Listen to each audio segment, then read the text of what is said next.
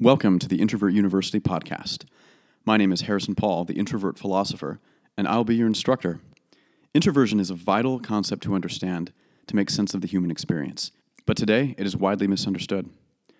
The goal of this podcast is to explain and describe introversion and its implications for many fields: the mind, society, fiction writing, philosophy and religion, and even social justice.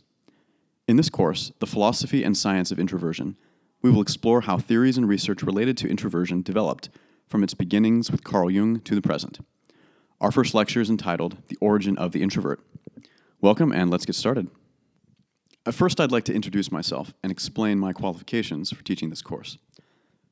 Most importantly, in my opinion, I've spent the first 34 years of my life searching for my identity. I've always felt different from other people around me, but I could never quite pinpoint why it was. I really enjoyed being in my mind, reading fiction, making up stories in my head, just imagining other worlds. I also had trouble in conventional situations that my peers seemed to have no problem with. Social situations, the physical world. I didn't know how to ask a girl on a date, and I had no idea what to do once you did. I was not very good at playing sports. I didn't understand many aspects of the social world and social situations. Even as I got older, I always thought it was just because I was too young, and when I got older, I would figure it out. But I noticed even as I grew up, I still had these concerns and these issues. I wasn't really sure what was wrong with me. I sought for many explanations throughout my youth and childhood. For example, I thought I was a robot who had been placed here with human parents, and for some reason, I was being tested to see if I would develop human emotions. I thought I was an alien. I thought I might have been dropped off here by my people, and someday they would come and take me back. Someday I would discover my true tribe. Reading in the Bible about people possessed with evil spirits, I used to wonder, do I need to get an exorcist involved? Do I need to get a blessing from someone with priesthood power to heal me of this inadequate emotional life that I have? I had all these different ideas. Eventually, it coalesced into a better understanding of personality as I started studying personality types and personality disorders. I went through a psychological evaluation, and I learned a great deal from that. I also started studying the Myers-Briggs type indicator and the 16 types that its developers described. But over time, I started to notice some significant discrepancies between the claims of Myers-Briggs and what I observed about people's personalities in my daily life, in institutions such as work, church, school, even entertainment, and how people communicated with each other.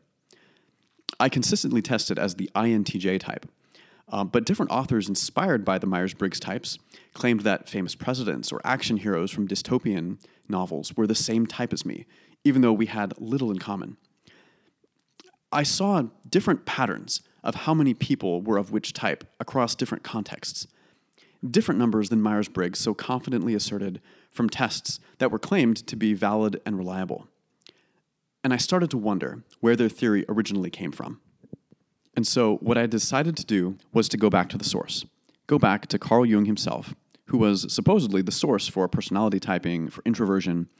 And I read through Jung's psychological types and discovered what the introvert actually was. And so this is one main reason I'm teaching this course, and I've opened Introvert University. It's to start a conversation and to present some ideas that may not be widely distributed or understood about what introversion really is and how it affects people in society. My second qualification for teaching this course is that I have a master's degree in philosophy, which gives me the theoretical background to analyze these ideas, as well as a distinctive perspective on them outside of contemporary psychology.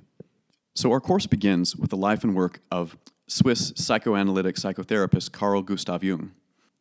Jung lived in Zurich, Switzerland for much of his life. His father was a rural pastor of the Swiss Reformed Church, and he studied under Sigmund Freud.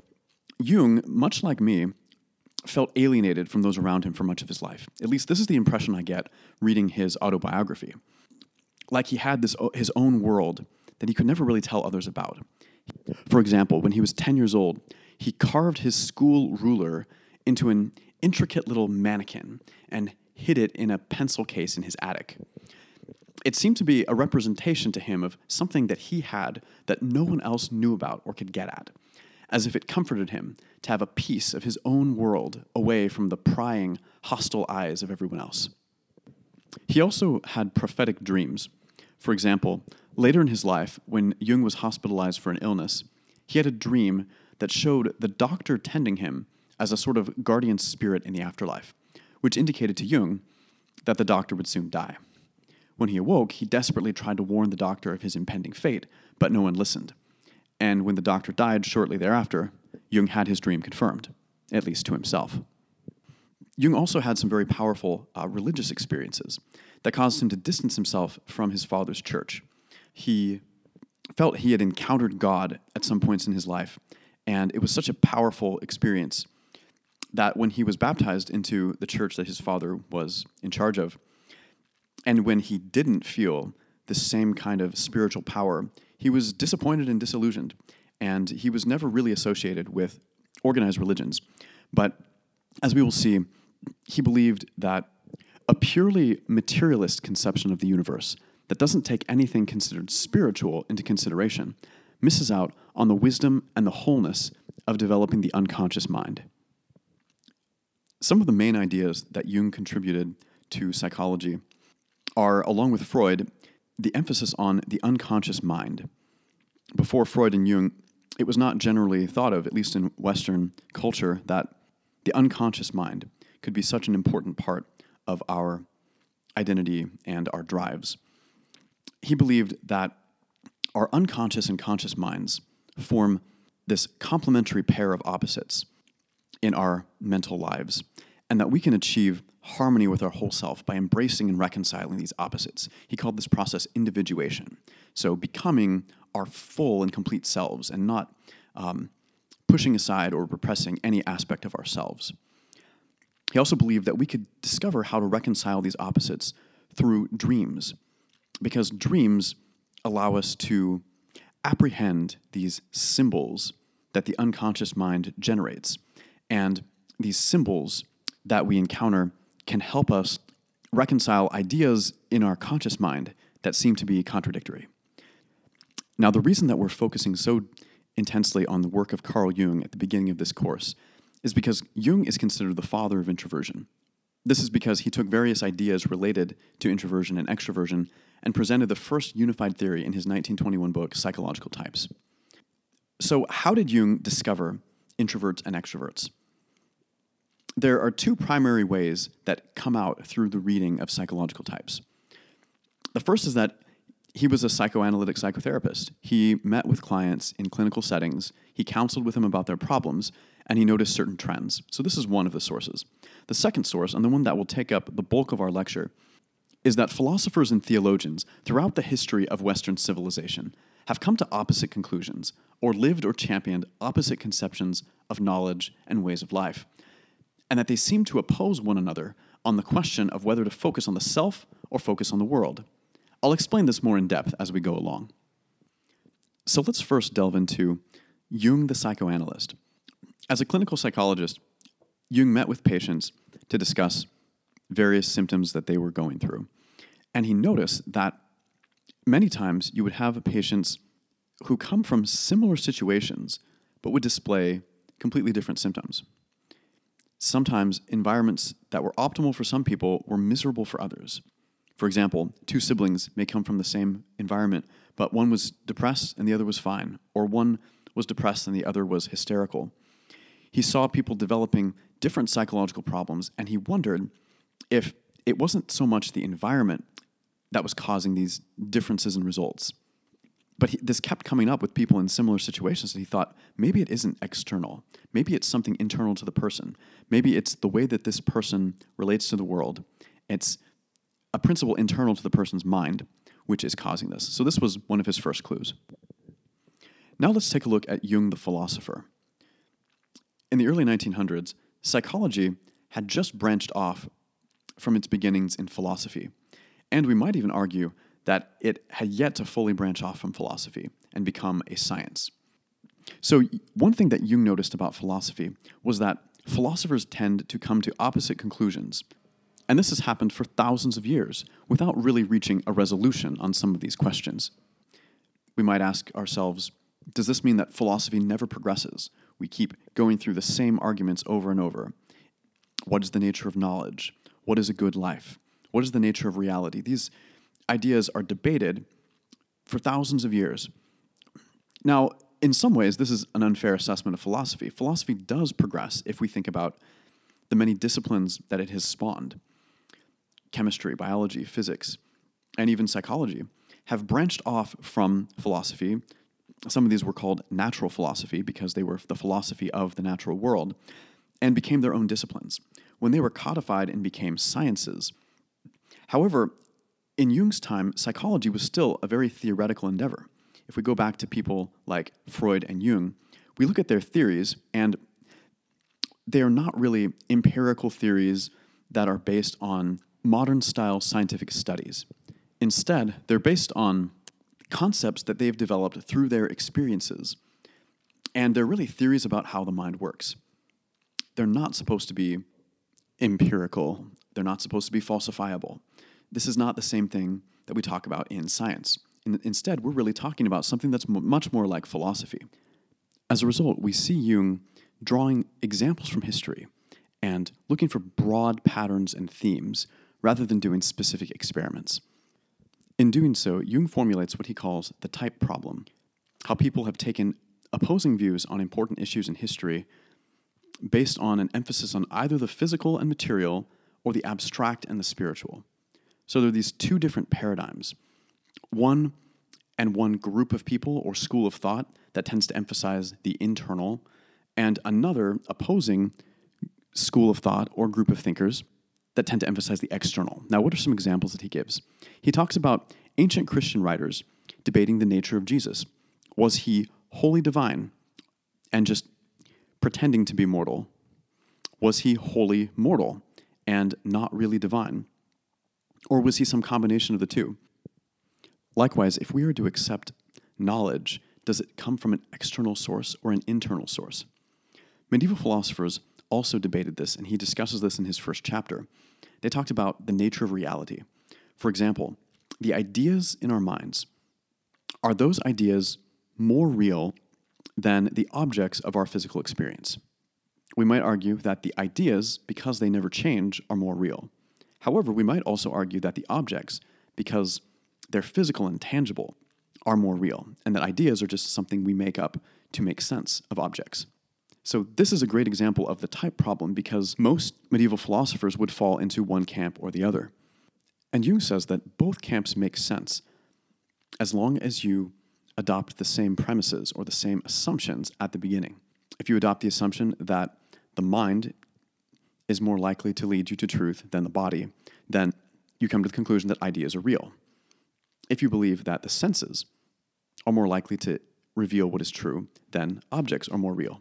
And so this is what he's talking about with regard to the type of problem. And he says that the reason that they come to different conclusions is not because one is right and the other is wrong, but because they're starting from two different sets of assumptions. And their psychological type is the reason that they start from one assumption or one set of assumptions rather than the other. So for chapters 2 through 9 of his book, he continues talking about the various thinkers who influenced him in coming to this insight that people will disagree on important philosophical issues and will even fall into two different categories of mental life on the basis of being one of two complementary opposite types, and that these types can be described as the introvert and the extrovert. So where does he begin? He begins with Friedrich Schiller, a famous German poet and philosopher from the 18th century. And there's so much here that we could discuss, but I would like to stay to the most basic and fundamental ideas. So I'm going to only give us the most important overview of the ideas from these next chapters. But for now, let me just highlight one important contribution he gains from Friedrich Schiller.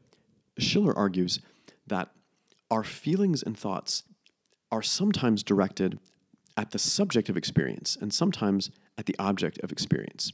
Now, what does he mean by this? Think about the object of experience as anything you experience. sensations, people around you, any kind of experience you have, whether it's a thought that you have, whether it's a feeling, whether it's an idea, these are all experiences.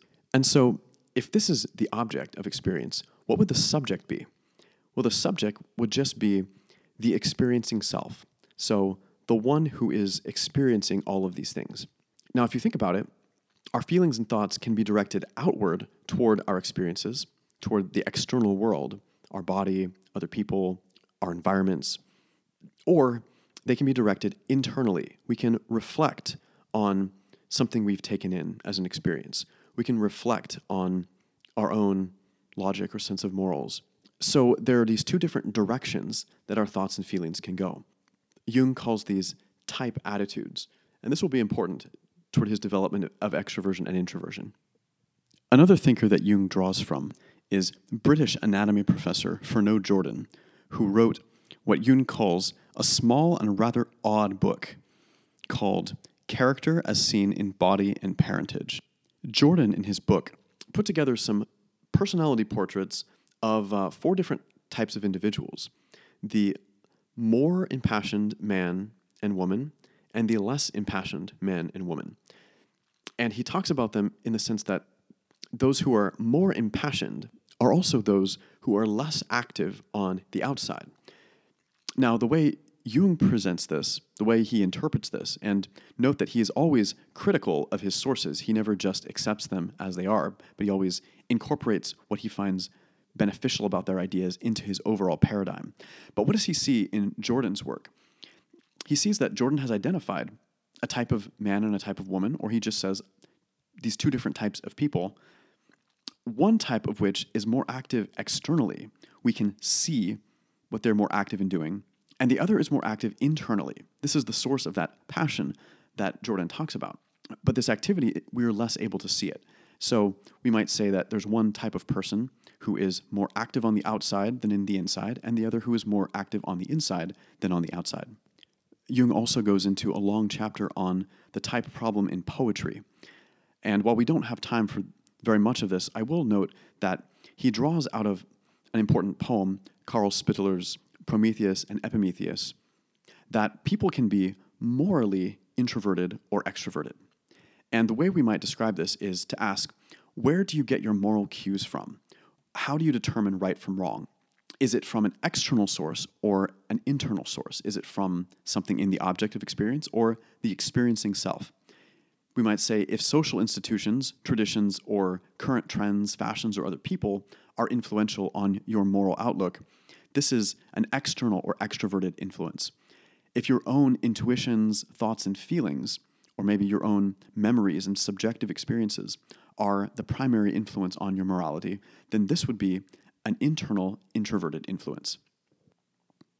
Jung next draws from an Austrian psychoanalyst named Otto Gross, a fellow student of Freud's, who describes 2 types of patients who responded to inferiority issues in different ways. He then applied these to features he saw in 2 types of people in the general population. He called them the abstract inventor and the civilizing genius. And he talks about them in terms of their response to stimulation and how they deal with the physical environment around them and their own internal mental life. So Gross argues that the civilizing genius is a kind of person who is practical, adaptable to changing physical circumstances, but has a less ordered inner world. On the contrary, the abstract inventor is often melancholy, socially inhibited in the external world, but very innovative and has a rich inner life. They also have different preferences for external stimulation. The civilizing genius type is much more comfortable with external stimulation, and as Jung argues, this kind of person, the extrovert, can actually have a very hard time in a solitary environment. On the other hand, the abstract inventor, or what Jung will call the introverted type, has a much richer inner life, and on the other hand, prefers a less stimulating external environment. However, he notes that people who are this introverted type, who are in comfortable environments, can appear extroverted because the stimulation level is right. So there are different preferences between the 2 types for external stimulation He also connects the type problem to aesthetics, or the enjoyment of art. And essentially what we draw from this is that some people are more inclined to pursue objects of experience and some to withdraw from them. We can relate this to Gross's idea of stimulation. Some people will seek out stimulating environments, some people will withdraw from them. And so you are more likely on this account as an extrovert to identify yourself with the object and to go embrace it. Go embrace your experiences in the external world. And as an introvert, more likely to see the object of the external world or external experiences as dangerous and to withdraw or separate yourself from it. Next, Jung turns to American pragmatist philosopher William James, who actually describes two types of philosophers. For James, these are the tender-minded and tough-minded philosophers. Now, James argues that tender-minded philosophers tend to be optimistic. They tend to be more spiritual or religious. They tend to believe in the possibility of mysticism, of a belief in consciousness, the power of the mind over the body. They believe in free will, not determinism, and they believe in the power of reason to ascertain truth. On the other hand, tough-minded philosophers tend to be more pessimistic. They tend to be more focused on the body, on the physical senses. They believe in determinism more than free will. They're reductionist, and they're ultimately empiricist, so they believe that science and the physical senses can determine or can give us the best knowledge that we can have of truth. Now, Jung actually critiques James on this. He doesn't believe that tender and tough-minded philosophers adequately describe introverts and extroverts. For example, he says that being optimistic or pessimistic doesn't really seem to be relevant for the discussion of introverts and extroverts. People could be either one and be an extrovert or introvert. However, he says that this idea resonates because those who begin believing that reason can discern truth, or that the mind is more capable an instrument to discern truth, are going to come to different conclusions than those who begin with the body or with science or the physical senses in mind. Finally, he turns to a biographer named Wilhelm Ostwald, who chronicles the lives of famous scientists. And Ostwald divides scientists into two types, at least the scientists that he studied: romantic and classic scientists. So the romantic scientists were those who became famous earlier in life. They were able to effectively communicate their ideas and be effective teachers to answer others' questions about their theories. Later in life, they tended to broaden their focus because they had more popularity and to often leave the original subject that they had started out studying. On the other hand, classic scientists were those who became famous later in their life, or perhaps posthumously. They found it difficult to communicate, and they saw questions from others as perhaps interesting problems to work through in their minds, rather than a question from the audience to address. And so they were less effective at conveying their ideas, less socially savvy. They tended to have a narrower focus and less popularity, which means that they tended to stick with their original subject longer and often until their deaths. So at this point, we get to chapter 10 of Psychological Types, the general description of the types. And this is the one that people will often skip to if all they want to know is which type am I. But it is absolutely crucial that we go through Jung's process of discovering types so we can see what he really meant by this. Because at this point, Jung gives us his definition of extroversion and introversion. So we're going to go through extroversion and the extroverted type, and then talk about introversion and the introverted type. So what is extroversion? According to Jung, extroversion, or the extroverted attitude, is the attitude that pursues or is energized by the object of experience. Here's his definition. And I'm going to use the phrase mental energy instead of libido, because I think it better conveys what he was trying to talk about in language that we use. We don't use the word libido in the same way today that he used it in his time. So extroversion is an outward turning of mental energy, a positive movement of subject interest towards the object. Everyone in the extroverted state thinks, feels, and acts in relation to the object, and moreover in a direct and clearly observable fashion. When extroversion is habitual, we speak of the extroverted type. So we now come to Jung's definition of the extrovert. The extrovert is a person who more naturally and habitually engages with the object of experience, the external physical world, a person for whom the extroverted attitude feels more natural. The extrovert will assume that the physical world and experiences in the physical world are more real. They tend to be more active. Source of morality tends to be external. The extrovert tends to want and need more external stimulation, will pursue objects of experience rather than withdraw from them. For the extrovert, there's more of a focus on the body, sensations, and environment, and also relationships with other people. Extroverts tend to be more physically active, to be able to adapt better to the physical world, and to do better in high stimulation environments. They also tend to value things in the physical world or objects of experience, sensory experiences, social status, material goods, relationships, or achievement. And all of this is true because the extrovert is fundamentally more attuned to and more drawn toward the external world. So this is really the definition, this outward turning of mental energy. If that is more habitual and natural, then the person will be an extrovert. And these other inclinations come along with that. They are either included with it in the inborn temperament, or they develop as a result of this inborn temperament. So we can now turn to introversion. What is the introverted attitude for Carl Jung? It is an inward turning of mental energy, a negative relation of subject to object. Interest does not move toward the object, but withdraws from it into the subject. Everyone whose attitude is introverted thinks, feels, and acts in a way that clearly demonstrates that the subject is the prime motivating factor and that the object is of secondary importance. When introversion is habitual, we speak of an introverted type. So we finally come to the introvert. What is an introvert by definition? A person whose mental energy habitually turns more inward than outward. So the introvert will assume that their mind or their subjective self is more real than their objective external world. They tend to be more reflective, tend to draw morals from within themselves, tend to prefer internal to external stimulation, and withdraw from objects of experience. Introverts take longer to mature externally because the social world is seen as dangerous, threatening, or just uncomfortable. They tend to be more inclined to mysticism and non-empirical thinking. Introverts will focus on their own thoughts, feelings, insights, theories, or memories, and are influenced more by their own internal world. This also affects introverts' values. They tend to value, rather than external goods, internal goods, self-knowledge, meaning, personal principles, and connection to a higher reality.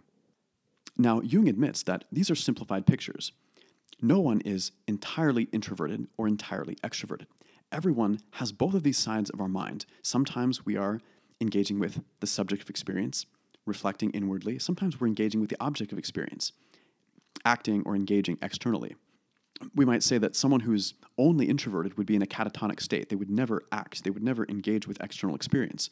And someone who is only extroverted would be like a beast or a robot, would just act but never reflect and never consider that they have an experiencing self. We might make an analogy to something like handedness. Maybe the extrovert is the right-handed person who has a dominant right hand but still uses their left hand for other things. And likewise, the introvert, the left-handed person. Now, we might ask if people could be ambidextrous. Could they be an ambivert who had equal ability to use their external and internal processes, who was equally introverted and extroverted? And that's an issue that we will come to in another lecture. But for now, suffice it to say that there are these two types of people, and their initial temperament biases them toward either extroverted functioning or introverted functioning. And this determines much about their interests, values, and limitations. However, Jung believes that everyone needs to develop both sides in order to reconcile opposites in our minds and become fully realized individuals. However, this is not always the case in society.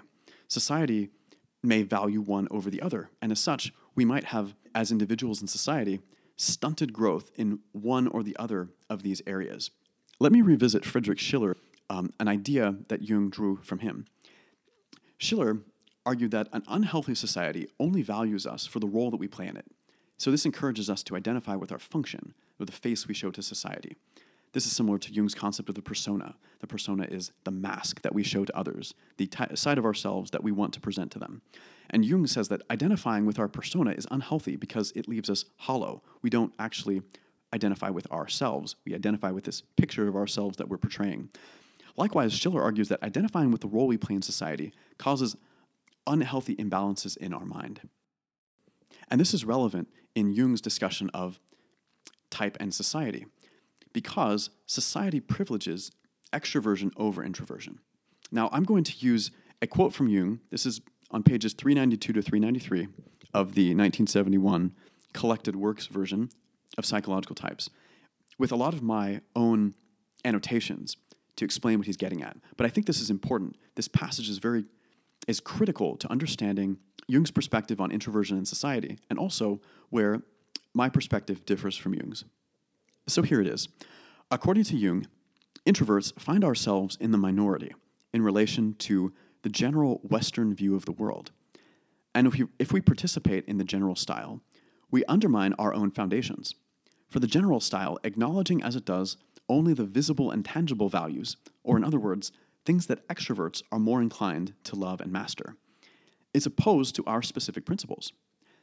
Because our true talents are invisible, we have to depreciate the subjective factor, or in other words, devalue our own talents of reflecting in our minds, and must force ourselves to join in the extroverted overvaluation of the object.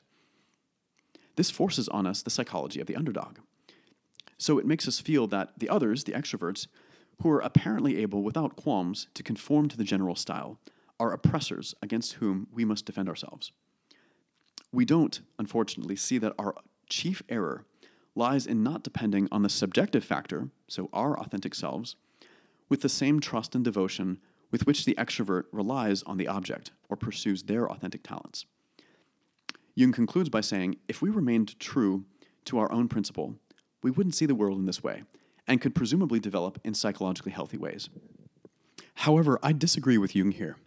Having studied feminism and theories of oppression, I find Jung's argument problematic. After all, if society privileges extroversion, then introverts have a strong incentive to deny their true selves and identify with the part of themselves that society values. We may sometimes be able to pass as extroverts, but we become psychologically unhealthy in doing so, and we always do so at a disadvantage in a social world created by and for extroverts. This means that even if we realize that we are introverts and that we need to do things differently than the extroverted world around us, it's often difficult, if not impossible, to do so, and we always do so at a disadvantage. On the other hand, it is frequently the case that people who are introverts grow up not even knowing that they are different from other people, just thinking that they are deficient extroverts. And so, in this extrovert-centric world, introverts may not even realize that they should be acting differently, and that by adopting what Jung calls the general style of society, they're not being true to their authentic selves. For example, our economy primarily pays us to produce material goods or services that require extroverted talents, or talents that have to do with interacting with the physical world, building things, managing people, sales, teaching, working with technology, presenting persuasive ideas, manual labor, writing, producing aesthetically pleasing art. All of these fields favor those with extroverted talents and disfavor those whose talents are primarily introverted. Introverts might have innovative ideas, but those ideas are unlikely to be noticed or appreciated in a world whose barrier to entry for being noticed includes requirements such as an extroverted communication style, a large social network, or the energy to navigate the physical world, such as a competitive job search process. In areas such as careers, relationships, communication, art, and political participation, introverts are likely to be left out because we don't conform nearly as well to the general style of society. And when we try, we usually end up being seen as lackluster extroverts, trying to do what extroverts do, but not as well, because our true talents are, as Jung put it, invisible to those only looking from an extroverted perspective. In addition to this, Jung argues that societies can be unhealthily introverted or extroverted. And so in an unhealthily extroverted society, even the extroverts are hurt by this. They aren't able to develop their introverted side. They are imbalanced psychologically as well. They tend to be trapped in a paradigm, one from an extroverted society that favors external goods such as status, power, competitiveness, and material gain, to the point that internal goods, such as character, meaning, insight, and a personal spiritual connection to others or to the universe are absent. This leaves people feeling empty and hollow, always striving for external recognition to fill the void left by their lack of an internal connection with their humanity. Jung's book, Modern Man in Search of a Soul, contains speeches and essays that he presented that critique the attitudes of his day, which are perhaps even more pronounced now. Attitudes of materialism, scientism, and a one-sided Western philosophy that elevates the evidence of the senses above the evidence of the mind, or the experiencing self. He is also critical of a related imbalance between trusting in thought and reason and trusting in feelings or unconscious intuitions. We need both.